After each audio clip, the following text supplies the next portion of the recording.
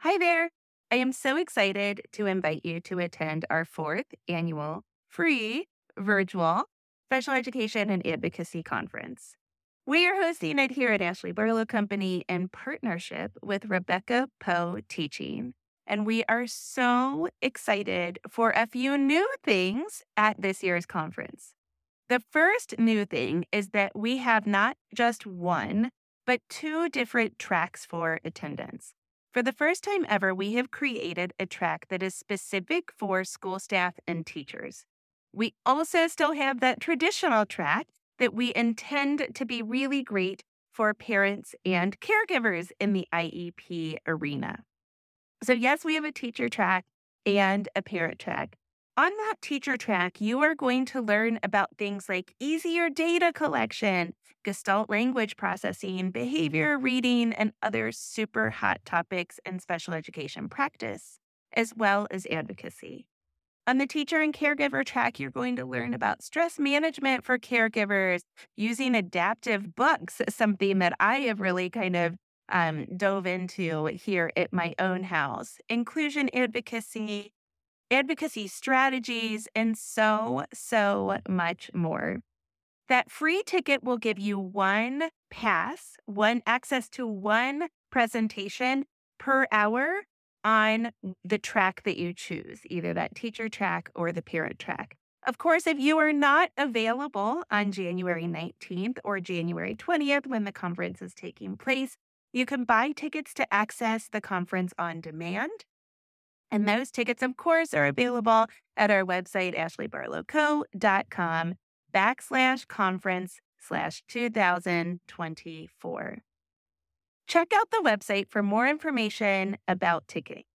This year, we also have something super exciting planned. We have decided to make this a 2-day event. When I partnered with Rebecca Poe Teaching, I told her that I really feel like school districts, disability organizations, and other community organizations need to start providing trainings that are accessible to teachers, related service providers, administrators, parents and caregivers, and other community members that are interested in IEP support. What if we all attended the same training? What if we all learned information about special education practice, curriculum, how to read evaluations, that kind of stuff? About special education advocacy, how we can collaborate more, how we can work together, and even about special education laws.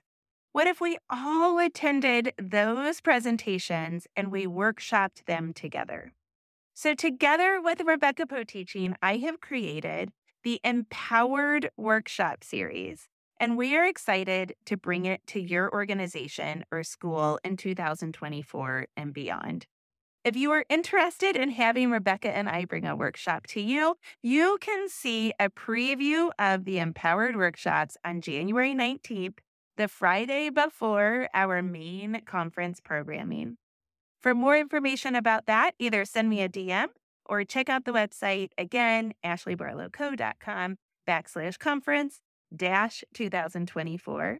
We hope to see you January 19th and or January 20th, and can't wait to connect with you.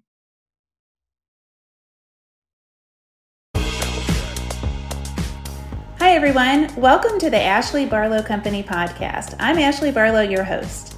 If you are a parent, a teacher, or someone who works at a school, or you're a community member, a volunteer, or a staff member at an organization that supports people with special education plans, a coach, a tutor, or even a grandparent, you're in the right place.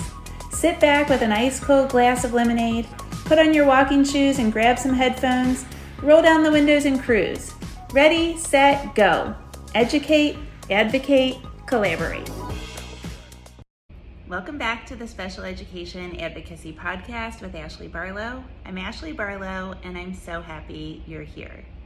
Today, we welcome my friend, school psychologist and parent advocate, Erin Mahaffey. Boy, are you in for a treat. We're going to talk all things evaluations, and we're also going to spend some time talking about mental health and other things that school psychologists do. When I hung up with Erin, I told her that today's episode will probably go down in my top 3 episodes of 2021. It is just that good. I want to tell you about my friend Erin before we get started. Erin is a mother, current parent advocate at a company called Education with Erin, trained school psychologist, and a military spouse. She has experience advocating for parents and students through the special education process, has completed hundreds of psychological and educational assessments for special education eligibility, and has worked in 2 different states as a school psychologist. In addition to her advocacy work with parents, she enjoys providing coaching sessions to students so they can better understand their strengths and weaknesses to promote strong self-advocacy skills. If you are listening today on an audio-only platform, you might want to hop over to YouTube just for the part where Erin talks about what school psychologists do, because she shares a really awesome PDF. If that's not convenient for you, no worries. I actually have the PDF linked in our show notes, and you can access it that way also. I hope you enjoy today's episode. Okay, let's go. Hi, Erin. Hi, thanks for having me. Thank you so much for joining me. This is going to be such a good episode because I think evaluations are always a burning topic for parents, and it might be my number one beef that parents don't read evaluation reports. So I'm excited to dive in today. Why don't we start off by having you tell us about yourself and your family, your interests. Tell us about Erin. Okay, so I am Erin Mahaffey. I used to be a school psychologist. I'm currently certified in Arizona, North Carolina, and Virginia. I'm a mom to a toddler. He'll be 3 in a couple of weeks. And I'm a parent advocate. So that's kind of how I met you. And I'm also a military spouse. So I'm moving all the time. And I have a passion about making sure our military kids who are moving state to state all the time keep their services and don't lose them as they're moving because of their parents' job. I actually have an episode coming up about special education in the military setting, and I'm super excited to record that one and to learn more myself. And I know that that's something that you're really passionate about. So maybe we'll have you on another time to talk about that.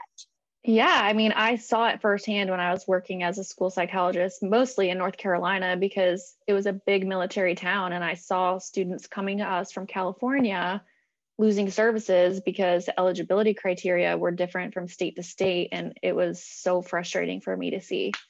So hopefully I can help parents navigate that if they need it. So frustrating.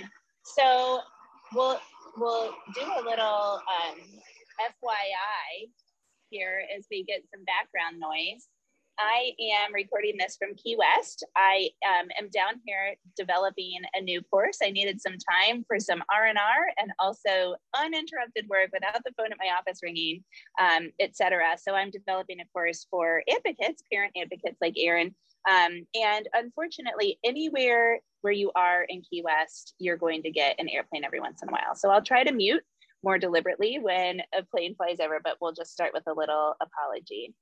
So Erin, I think, one thing with you being a military spouse that's really interesting is the fact that as an advocate, you can work just about anywhere. Can you kind of touch on that benefit that you've got? Sure. So after I started this little business called Education with Erin, I kind of had the vision of being able to take it with me wherever I go. I know each state has their specific rules and regulations, so there's definitely a learning curve with that. But most of the services I provide now are completely virtual. So I consult with parents virtually after reading through IEPs or evaluation reports. And right now I'm living in Arizona and I'm working with the clients that I had in North Carolina before we moved. So as long as I take the extra energy to now I need to learn the Arizona ways, and they have different acronyms, their meetings, I'm able to take it with me as needed and also help parents or friends as they're moving across the country too. So it's kind of a unique job to have, but I like it.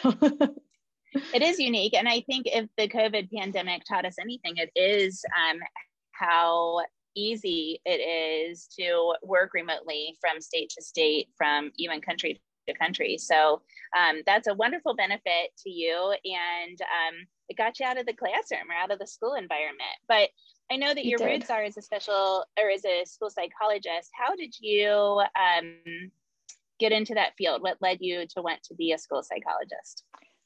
So I always knew I wanted to work in the schools. I just didn't know in what role. I didn't feel like teaching was my passion. So for a little while, I was thinking school counseling. But after I started working for some research labs in college, I actually ended up working in an after-school program where we were doing a fine motor skills intervention with the kids, and we were collecting a ton of data.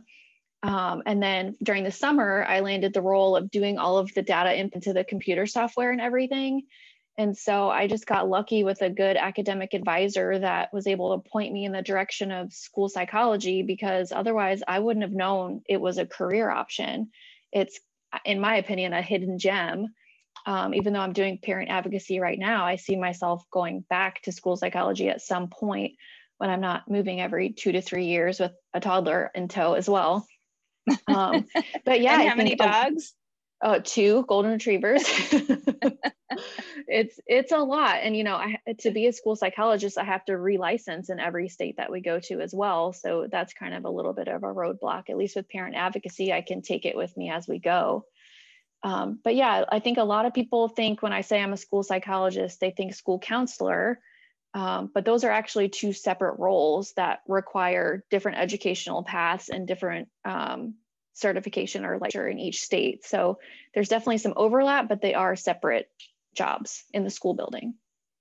Yeah, so that actually leads to the next question that I was going to ask. And that is that I think a lot of parents in special education think that school psychologists just do evaluations. And that's not true. There's much more that school psychologists do. Can you kind of talk about what a school psychologist does, what their role usually looks like, and then also maybe while you're doing that, kind of tease out the difference between the school counselor and the school psychologist.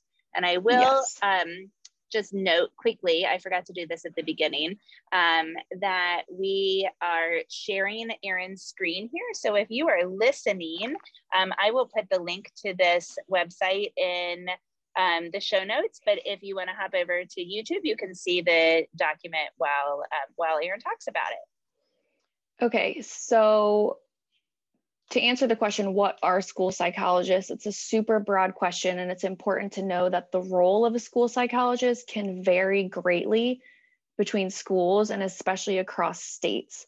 So I have a friend who's a school psychologist in the Chicago area, and she might do a handful of evaluations each year because they do most of their special education eligibility through RTI data, response to intervention data, and they are super intense on intervention data collection. Whereas my role in Virginia and North Carolina was much more assessment based and doing over 100 evaluations a year. So the role can vary across the region you're in or the city you're in. But for the most part, school psychologists, they are experts in learning, behavior, mental health, and school systems. I think a lot of people don't realize what a school is, and such a huge hierarchy. And it's important to know the ins and outs of that to help be an advocate for the students in the building. School psychologists can provide mental health supports, academic and behavior supports. What most people think of when they think of a school psychologist are the evaluations and the assessments for special education. But a huge part of my role that I really liked was consultation with teachers. So if I'm just writing a report at my desk, a teacher could pop in on their lunch break and say, hey, I've got a student doing this, this, and this. Do you have any strategies I can try? Or do you have any ideas of how I can help this student? So that was one of my favorite parts because it helped the staff get to know me and I could know them, and we could kind of work together to solve a problem before it escalated. Another thing that's super important for school psychologists are to be culturally responsive and also do crisis prevention and intervention. So I did several suicide risk assessments when I was working in the buildings, but we also did some preventative presentations, just educating students about internet safety, suicide awareness, and things like that. School psychologists support all students. I think it's important to note that the National Association of School Psychologists recommend one school psychologist for every 500 students, and pretty much every state in the country is double that right now. So we need to do better about getting school psychologists in the buildings to help our students, not only academically, but behaviorally, socially, and emotionally too. Most school psychologists— I would agree with that because— no, I'm sorry. I would agree with that because of the breadth of what school psychologists do, right? I mean, there's so much to do, and it's really hard to be an expert in every one of those fields. So absolutely, we have to keep that ratio down. And when the ratio is too high, what we end up doing is testing, and that's it.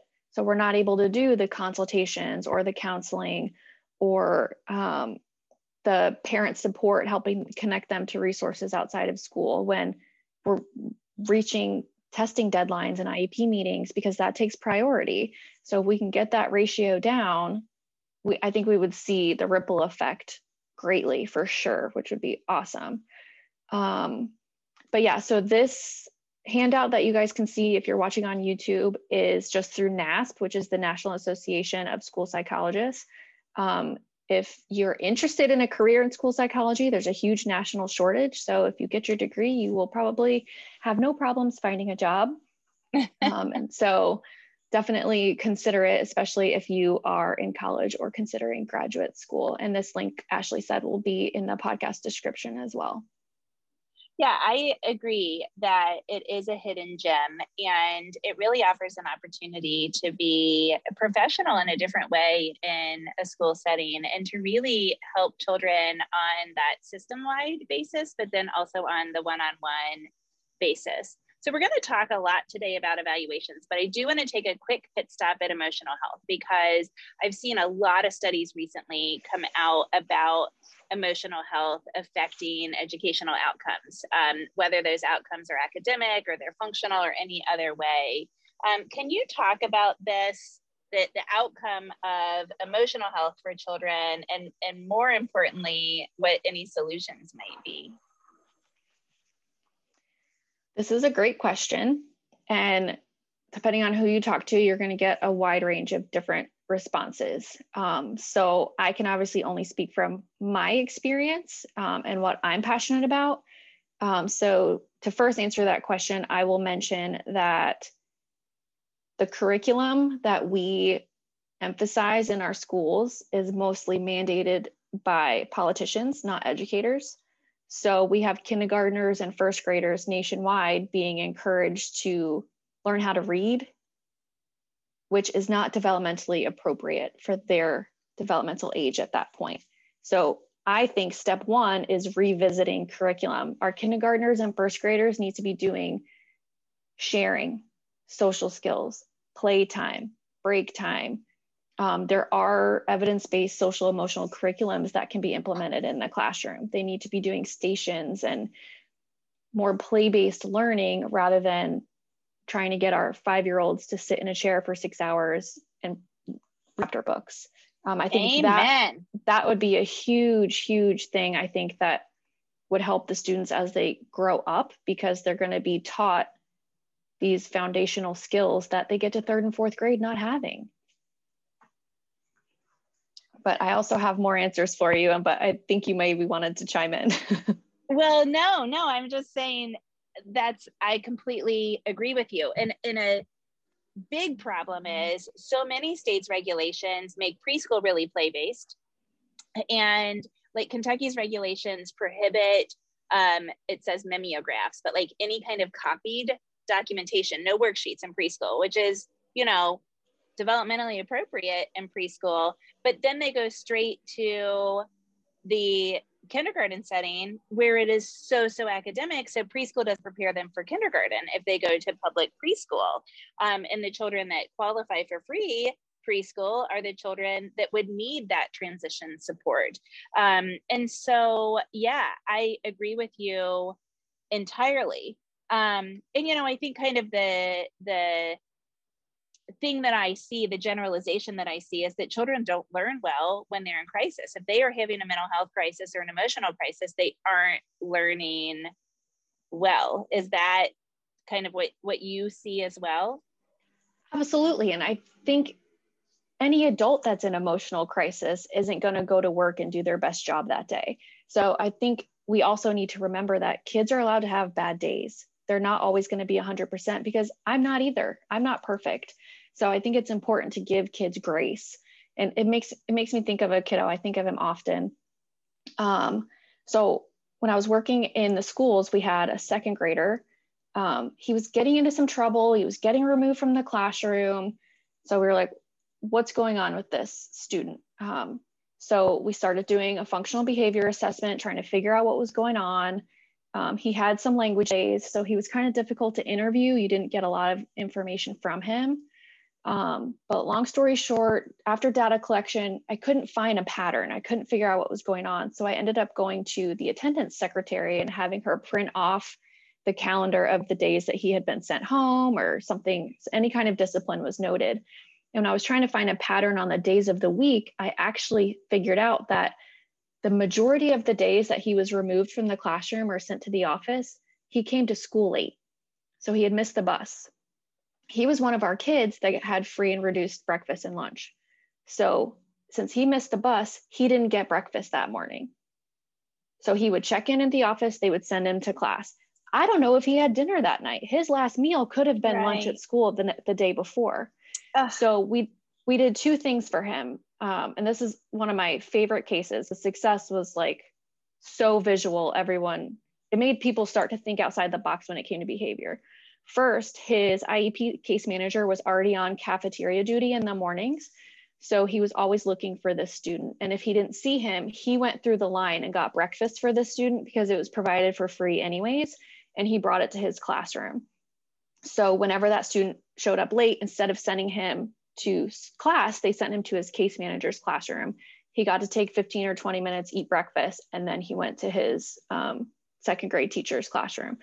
That was step one, made a huge difference. It also helped him build rapport with his case manager, which wasn't great to begin with. So that was a game changer. And then also our principal ordered an alarm clock for him. And you have to think, we don't have alarm clocks anymore. We all set it on our iPhone. This second grader didn't have an iPhone. Right. So part of that time he spent with the case manager eating breakfast, they worked together, taught the student how to set the alarm clock. So after a few weeks, this kid ended up getting himself out of bed and got his siblings on the bus, and his attendance got exponentially better because we gave him those independent skills to get to school. He was at home with 7 siblings, a single mom. She was probably doing the best she could. She could have been working the night shift. I don't know. But giving him breakfast and teaching him how to set an alarm clock was huge for him because he wasn't coming to school hungry. He was probably mad he missed the bus. He was probably mad at his mom. So then he was probably mad at whoever was poking him in the classroom or whatever was happening, So we were able to solve that problem. And I think that goes back to mental health because he's no longer getting sent out of the classroom. He's no longer seen as the bad kid. He was able to participate in his school day so much more and feel included that behavior issues almost disappeared. Yeah, he was hangry, right? Right. I mean, we've all felt that, So first of all, thank you. Thank you for doing your job so extraordinarily. I know that you impacted more than just one life with just that one situation. And that's really, it's so refreshing to know that there are people in schools that really care and look that way. But I think that's the whole goal, right? Like that's a perfect example of the way that we need to provide support to a child, but then also, we can put food in the refrigerator, but eventually we have to teach somebody how to cook. And so you did that. You put the accommodation in the plan for the child, formal or informal, but then you also help to teach him the functional skill of waking up himself so that he's developing the independence, which is really beautiful.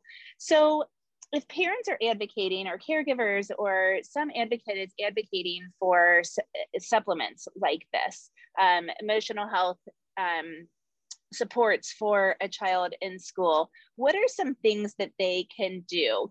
Is there, something similar to like a toolkit that we could have to put in place so that parents can better advocate for mental health supports at schools?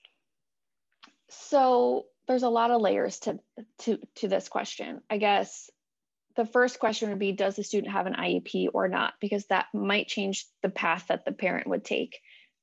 So to start off, I think it's important. Oh, go ahead. Well, let's assume that they do. So like, okay. Maybe they could get eligibility. So step one is, and I do that a lot with school refusal, honestly. If I've got a child that isn't going to school and just can't get to school, then I'll do an evaluation to see if we can qualify them for an IEP. So let's assume, though, because that would be its own episode, right? Like how to do that. So let's assume that they're on an IEP, but they don't have those emotional supports. And it's really like, the way I go about it is with a heavy, heavy dose of empathy. But I bet you have something that's even better. I don't know. Empathy is always a great start. I mean, that's how we had success with that student. We were trying to solve the problem and not just get him in trouble for everything.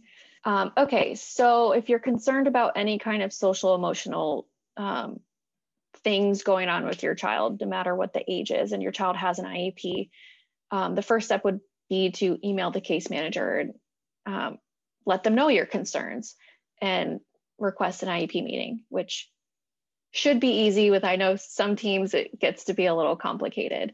But I think it's also important for parents to know the resources that schools have access to, because a lot of times parents don't know that every school has a school psychologist. When I was working as a school psychologist, I may have had 2 or 3 schools, but I was assigned to a certain school every Monday, Wednesday, or every Tuesday, Thursday. Same with school social workers. That's another great resource that we can be using to support our students. So school social workers often usually have 2 schools as well, but then every school has a school counselor. So those are 3 different people that you may not know because they're not the teacher in the classroom you see every day, but they are there to either support your student or the teacher. Usually by consulting with the teacher or supporting that teacher, you see the impacts on the child every single day. So knowing those 3 roles is also another great first step, because you can either email them directly and say, these are the current concerns I have, or these are the behaviors I'm seeing, I need help. And if you don't know who those people are, I always suggest either asking your child's teacher or asking the whoever works at the front desk at the school. You can call them and say, I need to talk to the school counselor or the school social worker. Can you give me their name and email address? So that's always a resource for you. And I think it's an underused resource because parents don't know they're there. And then Erin, I agree. I think that's the perfect first step. And the tools that they have in their toolkit are programs that the school district has purchased, right? So, if we're having a hard time with emotional regulation, they might have a curriculum called 5 zones of regulation that they can implement, and you could actually add to the IEP. So there's just like there's reading curricula and there's math curricula, there are curricula for children's emotional health. And I think far too many parents don't understand that those things exist. So one follow-up question that I think is super helpful for parents is, what do you do when the district says, oh, well, we aren't seeing that here? Or, yeah, I think that they just have good days and bad days, and we just have to kind of get over it. So what do you do when the district still isn't inclined to do anything? That's hard. I mean, because they'll say that about, oh, well, he's doing fine reading here, I don't know why he can't read at home. But behavior is different because kids and adults, they show different behavior in different settings. So this kind of goes back to a podcast you had a few weeks ago about taking data. As a parent, you can take some data at home, and it doesn't have to be a huge spreadsheet on Excel. It can be a calendar you keep at your front door, and you make a tally mark every time your kid comes home off the school bus and has a complete meltdown. So you make a tally, and maybe you start a timer and say, on Tuesday, she had a complete meltdown for 35 minutes before I could calm her down. On Thursday, it was another 40 minutes, but there was no meltdown Monday, Wednesday, Friday. So you can come to the table and say, 6 times this month, we had a meltdown of over 30 minutes after school, and describe what that meltdown looks like, rather than you saying, well, she has a hard time when she gets home from school and she's always so emotional or she's crying. You can say how long the meltdown lasts and how many times that month it happened. And if it's happening after school, she's probably working so hard to hold it together during the school day for whatever reason. The team would have to determine that supports need to be put in place to help her not have those meltdowns. Or maybe they'd see, I think I said the meltdowns were Tuesday and Thursday. Maybe those are the days she has PE, and PE is just overstimulating for her or something like that. So by coming to the table with that data, it gives them more information to really analyze to help make a decision about what's going to support the child that you're discussing. You are such a good advocate. I'm so proud of you for that answer. I loved that. That was really, really great. Okay, evaluations.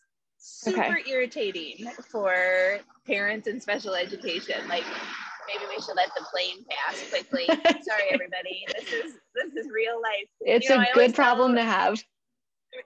That's true. I always tell my podcast guests that I like for this to sound like a conversation between two friends, and in this case, this is what it is. But, you know, we try to record start to finish. We don't do a whole lot of editing because I want people to feel like they're literally sitting at my kitchen table in a conversation. But, you know, if you're at my kitchen table today, there's planes flying over. We're just in your Key West backyard today. It's fine. It's fine. You're here, and we have not cleaned up after Tropical Storm Elsa, so make yourself comfortable. So evaluations. Super irritating for every parent in special education, myself included. I remember reading my first evaluation and saying, he made my child look like a monster. And, you know, but also super, super valuable and super, super important. So generally, why are evaluations so important? And I know this is hard for parents because you get like a 12-page report talking about everything your student struggles with, and it's a hard pill to swallow for some people. But really, an evaluation should be used to inform instruction. That is what I was always taught in school, is that yes, we're testing for eligibility and we want to see if there's a disability there, but not every kid is going to qualify, and that's okay. I don't want every kid to be disabled. But that evaluation is going to tell us strengths, weaknesses, and that's going to help us target instruction, because I'm probably testing that student because they're struggling. Doesn't mean there's a disability, but if there's not a disability, that evaluation will give me information to help the teacher put some accommodations and modifications in place that they can do for all students, not necessarily requiring an IEP or a 504. So it's important to make sure the evaluation isn't just bare minimum for eligibility, but really digging into the strengths and weaknesses of that child to help them. It might help them figure out which intervention program is going to be best. They might have 5 reading programs to choose from that the reading teacher can do without an IEP. So it broadly, that's the main point of the evaluation. So I love that you said addresses strengths and weaknesses, because far too often we as parents see like, this is what's wrong with our child. This is where those weaknesses lie. And you're right, they don't always lead to eligibility, but they do lead to driving some kind of instruction. But also a purpose of the evaluations is to figure out what the relative strengths are so that we can capitalize on those strengths in creating specially designed instruction if somebody does qualify, right? I mean, that's absolutely.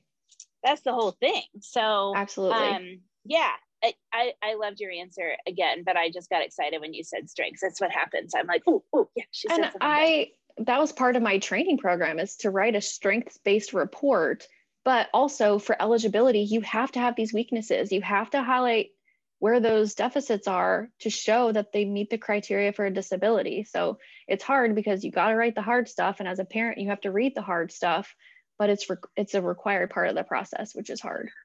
Right. That is the purpose, really, is to determine eligibility and to identify those strengths and weaknesses, right? Yeah, absolutely. Yeah. So what kinds of things do we test for? Kind of as we're looking at evaluations really kind of plug into eligibility. So, we start in special education, and the way I start the special education and advocacy lab is we talk about kind of parent rights so that we know what we're allowed to do. And we talk about like the structure of the IEP meeting, but then we start special education with child find. Schools have an obligation to identify and educate children with qualifying disabilities. And so the question is, do you qualify for special education? Do you qualify for that golden nugget, the specially designed instruction and accommodations and modifications that you get? So we call that eligibility in the special education world. And so, for what do we test? And I know that the answer is, well, it depends. And so you can take it away from there. It does depend. And, you don't, as a school psychologist or as a parent reading a report, you might have multiple kids on IEPs. You don't want to see the school psychologist using the same test for every student. The assessment battery should be specific to the referral question. So is the student struggling with reading? Is the student struggling with behavior? Those are going to be completely different assessment batteries. So it's important for the school psychologist to get that pre-referral packet of information if they're at the referral meeting to even know what they're testing for, because the student just doesn't just walk into my office and I pull out a test kit. There are some that are pretty standard to be used with everybody, but it really depends on what the student is struggling with. But broadly, we can assess academic concerns, social concerns, emotional difficulties, and any kind of behavioral needs, which are kind of huge umbrella terms. Under academics, we can break down evaluations into reading, writing, and math. But then even further, you can break reading down into basic reading. Is it phonological processing? Is it reading comprehension? Maybe they can read the words, but they're not comprehending what it means. Or is it reading fluency? Are they just reading so slowly and it's taking so much energy that they're really able to take any meaning out of it? So from academics, you can break it down to reading and then the fine parts of reading. So it's really important to know what the area of concern is, because they can all of those categories can be broken down as needed to figure out what's going on. Yeah, and I oftentimes advocate for a really broad evaluation because, I always say, I don't know that I'm actually looking for dyslexia, for example, or for a sensory processing disorder. But if I see like a little inkling of something, then I know just enough to be dangerous and say, it can't hurt to test them. Let's go ahead and see if we can get that information. But yes, I agree with you entirely on that. So the next question then is, how do parents read those darn reports? Any tips or strategies to get through them and to make them actually meaningful? Yeah, and like you said, usually you're going to be reading about areas of weakness or things that are difficult for your child. So my first piece of advice is, one, always try to get the evaluation report a couple days prior to the meeting. I say a minimum of 2 days because I know sometimes. Wait, number one, Erin, isn't to make sure that you have a margarita next to you? That was step 2. You have to have the evaluation report first and then make your cocktail. Okay, right, because otherwise it'll melt. Yes, some parents might need that. Okay, I agree with you. Get it in advance. Carry on. Yeah, so I usually say a minimum of 2 days because some states don't require that the report be available at all, whereas other states require that the report is available 5 days in advance. So you can always ask your case manager or the school psychologist when the evaluation report will be available for you to pick up before the meeting. And that really helps us get into your question, Ashley, because first, you need to read the report with an open mind. This is my advice. Just read it once, read it through, don't take notes, don't highlight it, nothing. Maybe have that beverage next to you as you're reading it, and then walk away. Just read it once, let it digest, and walk away. Go cook dinner, go to bed, whatever. Then you're going to come back and read it again, whether that's an hour later or a day later, however much time you need to be able to process it again with an open mind. And this is when I suggest you come looking at it through the lens of strengths, weaknesses, and questions. And my type A self would have 3 different colored highlighters, but you guys can do whatever works for you. Look for strengths. Try to figure out what is your student good at. You might already know as the parent, but it's important to look at them under this psychological evaluation lens because it might give you new information. Take note of weaknesses. It might say working memory was an area of weakness or was below average. Highlight that in a certain color or sit so that you know when they're going through it at the table to stop there and say, what does this mean? Because the next part is ask questions. Either put a question mark on the side of the paper or highlight something in a certain color that makes you say, what does this mean? And that can be broad. It can say, what does this mean? I don't understand. Or what does this mean? How can I help? Because us as advocates and you as special ed attorney or as parents, we're always saying the school needs to do this. The school needs to accommodate for this. The school needs to do this. But also, what are we doing at home to help these students? So let's say maybe the report shows your child has weak working memory.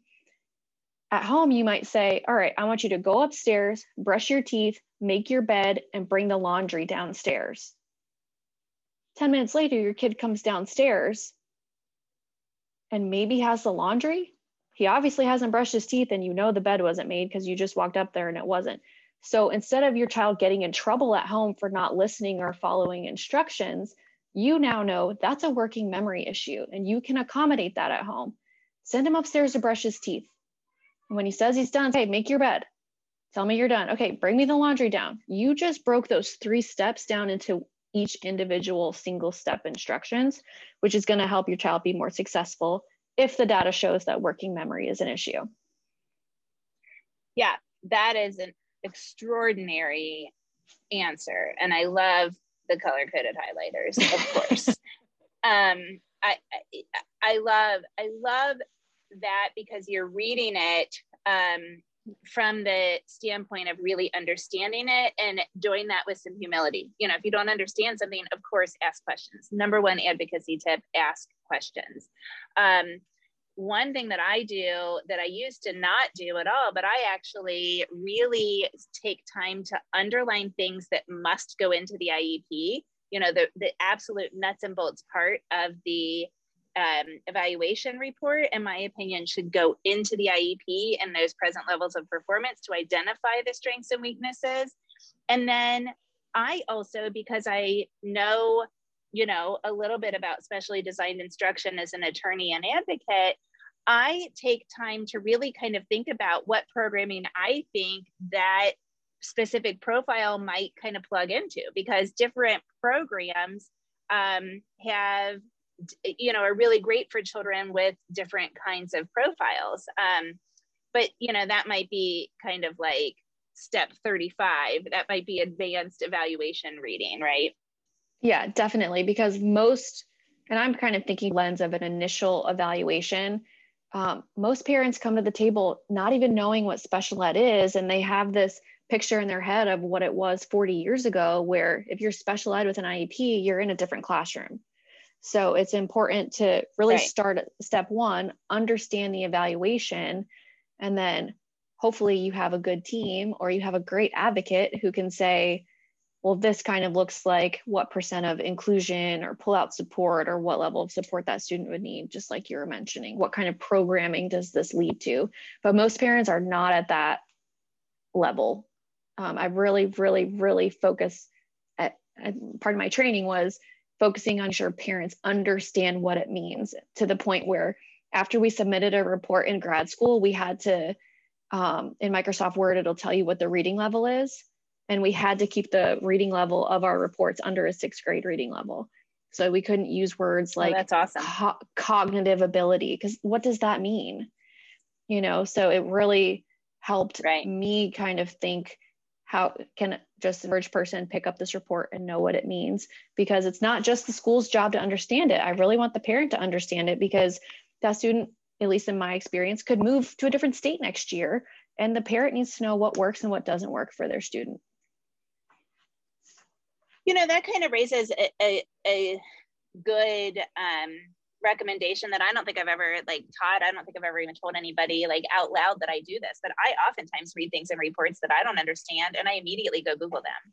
And while parents are telling me their children's diagnoses or medication list or anything like that, if I'm not familiar with something, I will Google it and at least get, the WebMD version or the Cleveland Clinic version of what the thing is or what the thing does or whatever. And so that kind of goes into you can find answers. You might not get the school's interest and values, and that's why it's so important to ask the school questions. But you can also get information from a wide variety of places. Absolutely. So then I think we kind of talked about how parents use the reports in special education, right? Do you have anything else to say about that? How do we actually use them? I think this kind of goes back to the example I gave about taking data. So maybe you're advocating that your child needs a certain accommodation, like multiple step instructions broken down into 1 or 2 steps. Instead of saying, I really think Ashley would benefit from this, you can say, at home, when I break things down into 1 to 2 steps, Ashley is 85% more likely to do all of her chores.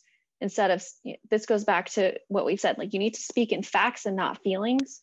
You have data to say, I know this works. And so it's really hard for a school to say, well, we're not going to do that, even though you're proving to them based on the data you have that something works. So you can't unless you understand the evaluation results. So in this example, you understand that your child's working memory is impacting their ability to follow multi-step instructions. So things like that can really be a game changer at the IEP table to either get an accommodation put in or a goal added.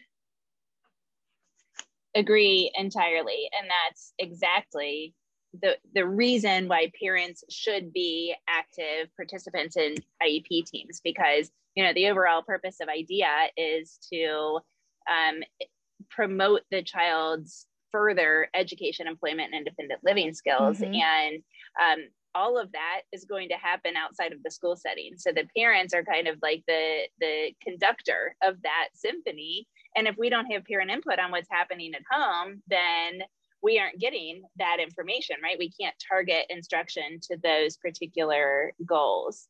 So what if parents get a report and they don't agree with something? There's probably lots of steps along the way that parents can take. Why don't you walk us through some of those steps? Okay. So I think if you're a parent listening to this podcast, you're probably in a lot of Facebook groups or you read a lot of blogs. So you're probably very well informed and your right to an independent educational evaluation or an IEE. But we'll get to that. So that is not my first step, even though I know a lot of you might be thinking that. And my perspective might be different because I come from sitting at the IEP table as a school psychologist on the school's side. So that might make me a little more willing to work with the school than other people are. But first, I always want to suggest that you give the school a chance to fix it. So maybe in the case you disagree with the evaluation because a certain component is missing. Maybe they needed to have a behavior rating scale, but that didn't make it into the report for whatever reason.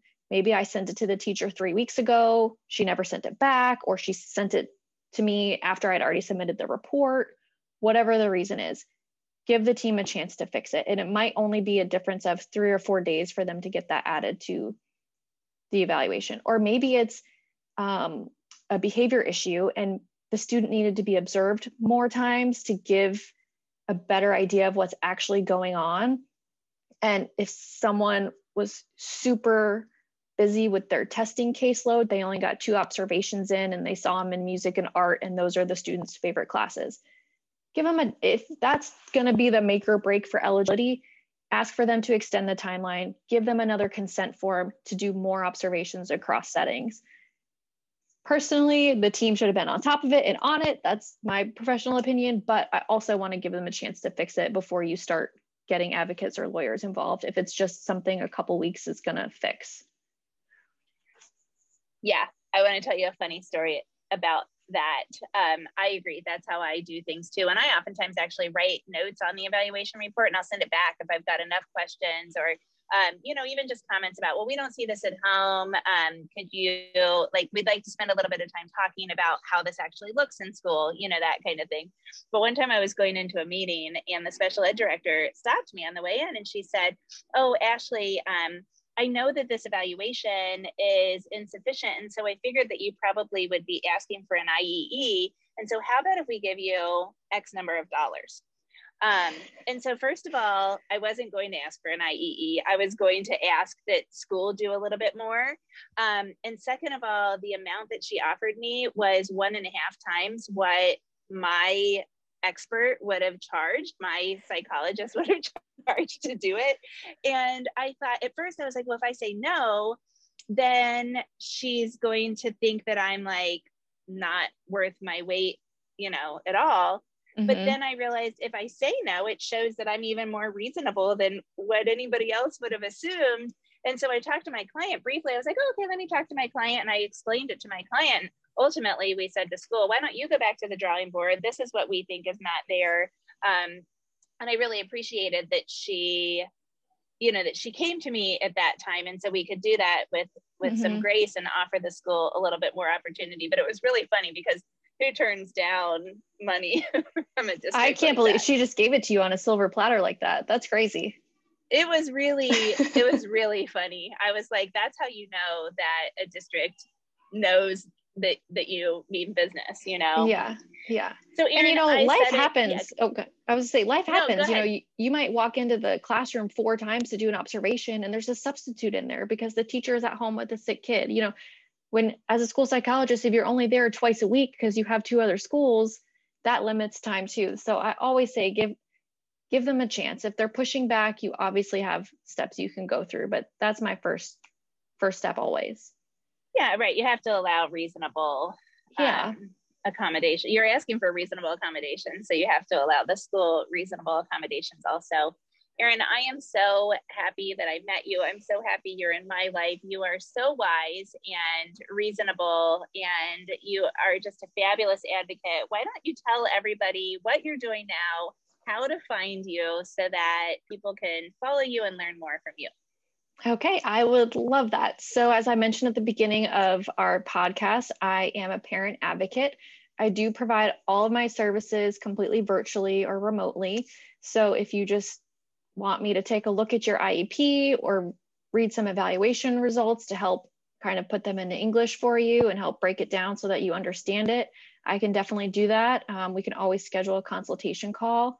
And since I am doing all of this virtually, whatever state you're in, it doesn't really matter. I can do some of that broad stuff no matter where you are. If it starts to get into the nitty gritty and we really need someone specializing in your state, we always find somebody that could meet your needs for that. But to at least get started, we can always have a consultation call. You can find me on Facebook at Education with Erin. I'm also on Instagram. Someone stole my handle before I got it. So that's Education with Erin Insta, INSTA. And my email is educationwitherin@gmail.com. And then just to follow suit, my website is educationwitherin.com. Awesome. You are such a bright light. Thank you so much, Erin. Thanks for having me. I'm excited. I cannot wait to tell you about our affiliate program. The Special Education and Advocacy Lab opens for enrollment on July 15th, 2021. And not only have I slashed prices to make my online, on-demand, nuts and bolts training more accessible to parents, but I also am rolling out this affiliate program. If you have friends that are parents of children on IEPs, and if you want to learn more about special education advocacy yourself so that you're a more effective parent at your child's IEP team, I encourage you to check out the affiliate program. You can save money on your own registration or on any other product in my library by joining the affiliate program. Check out the link on my website for more information.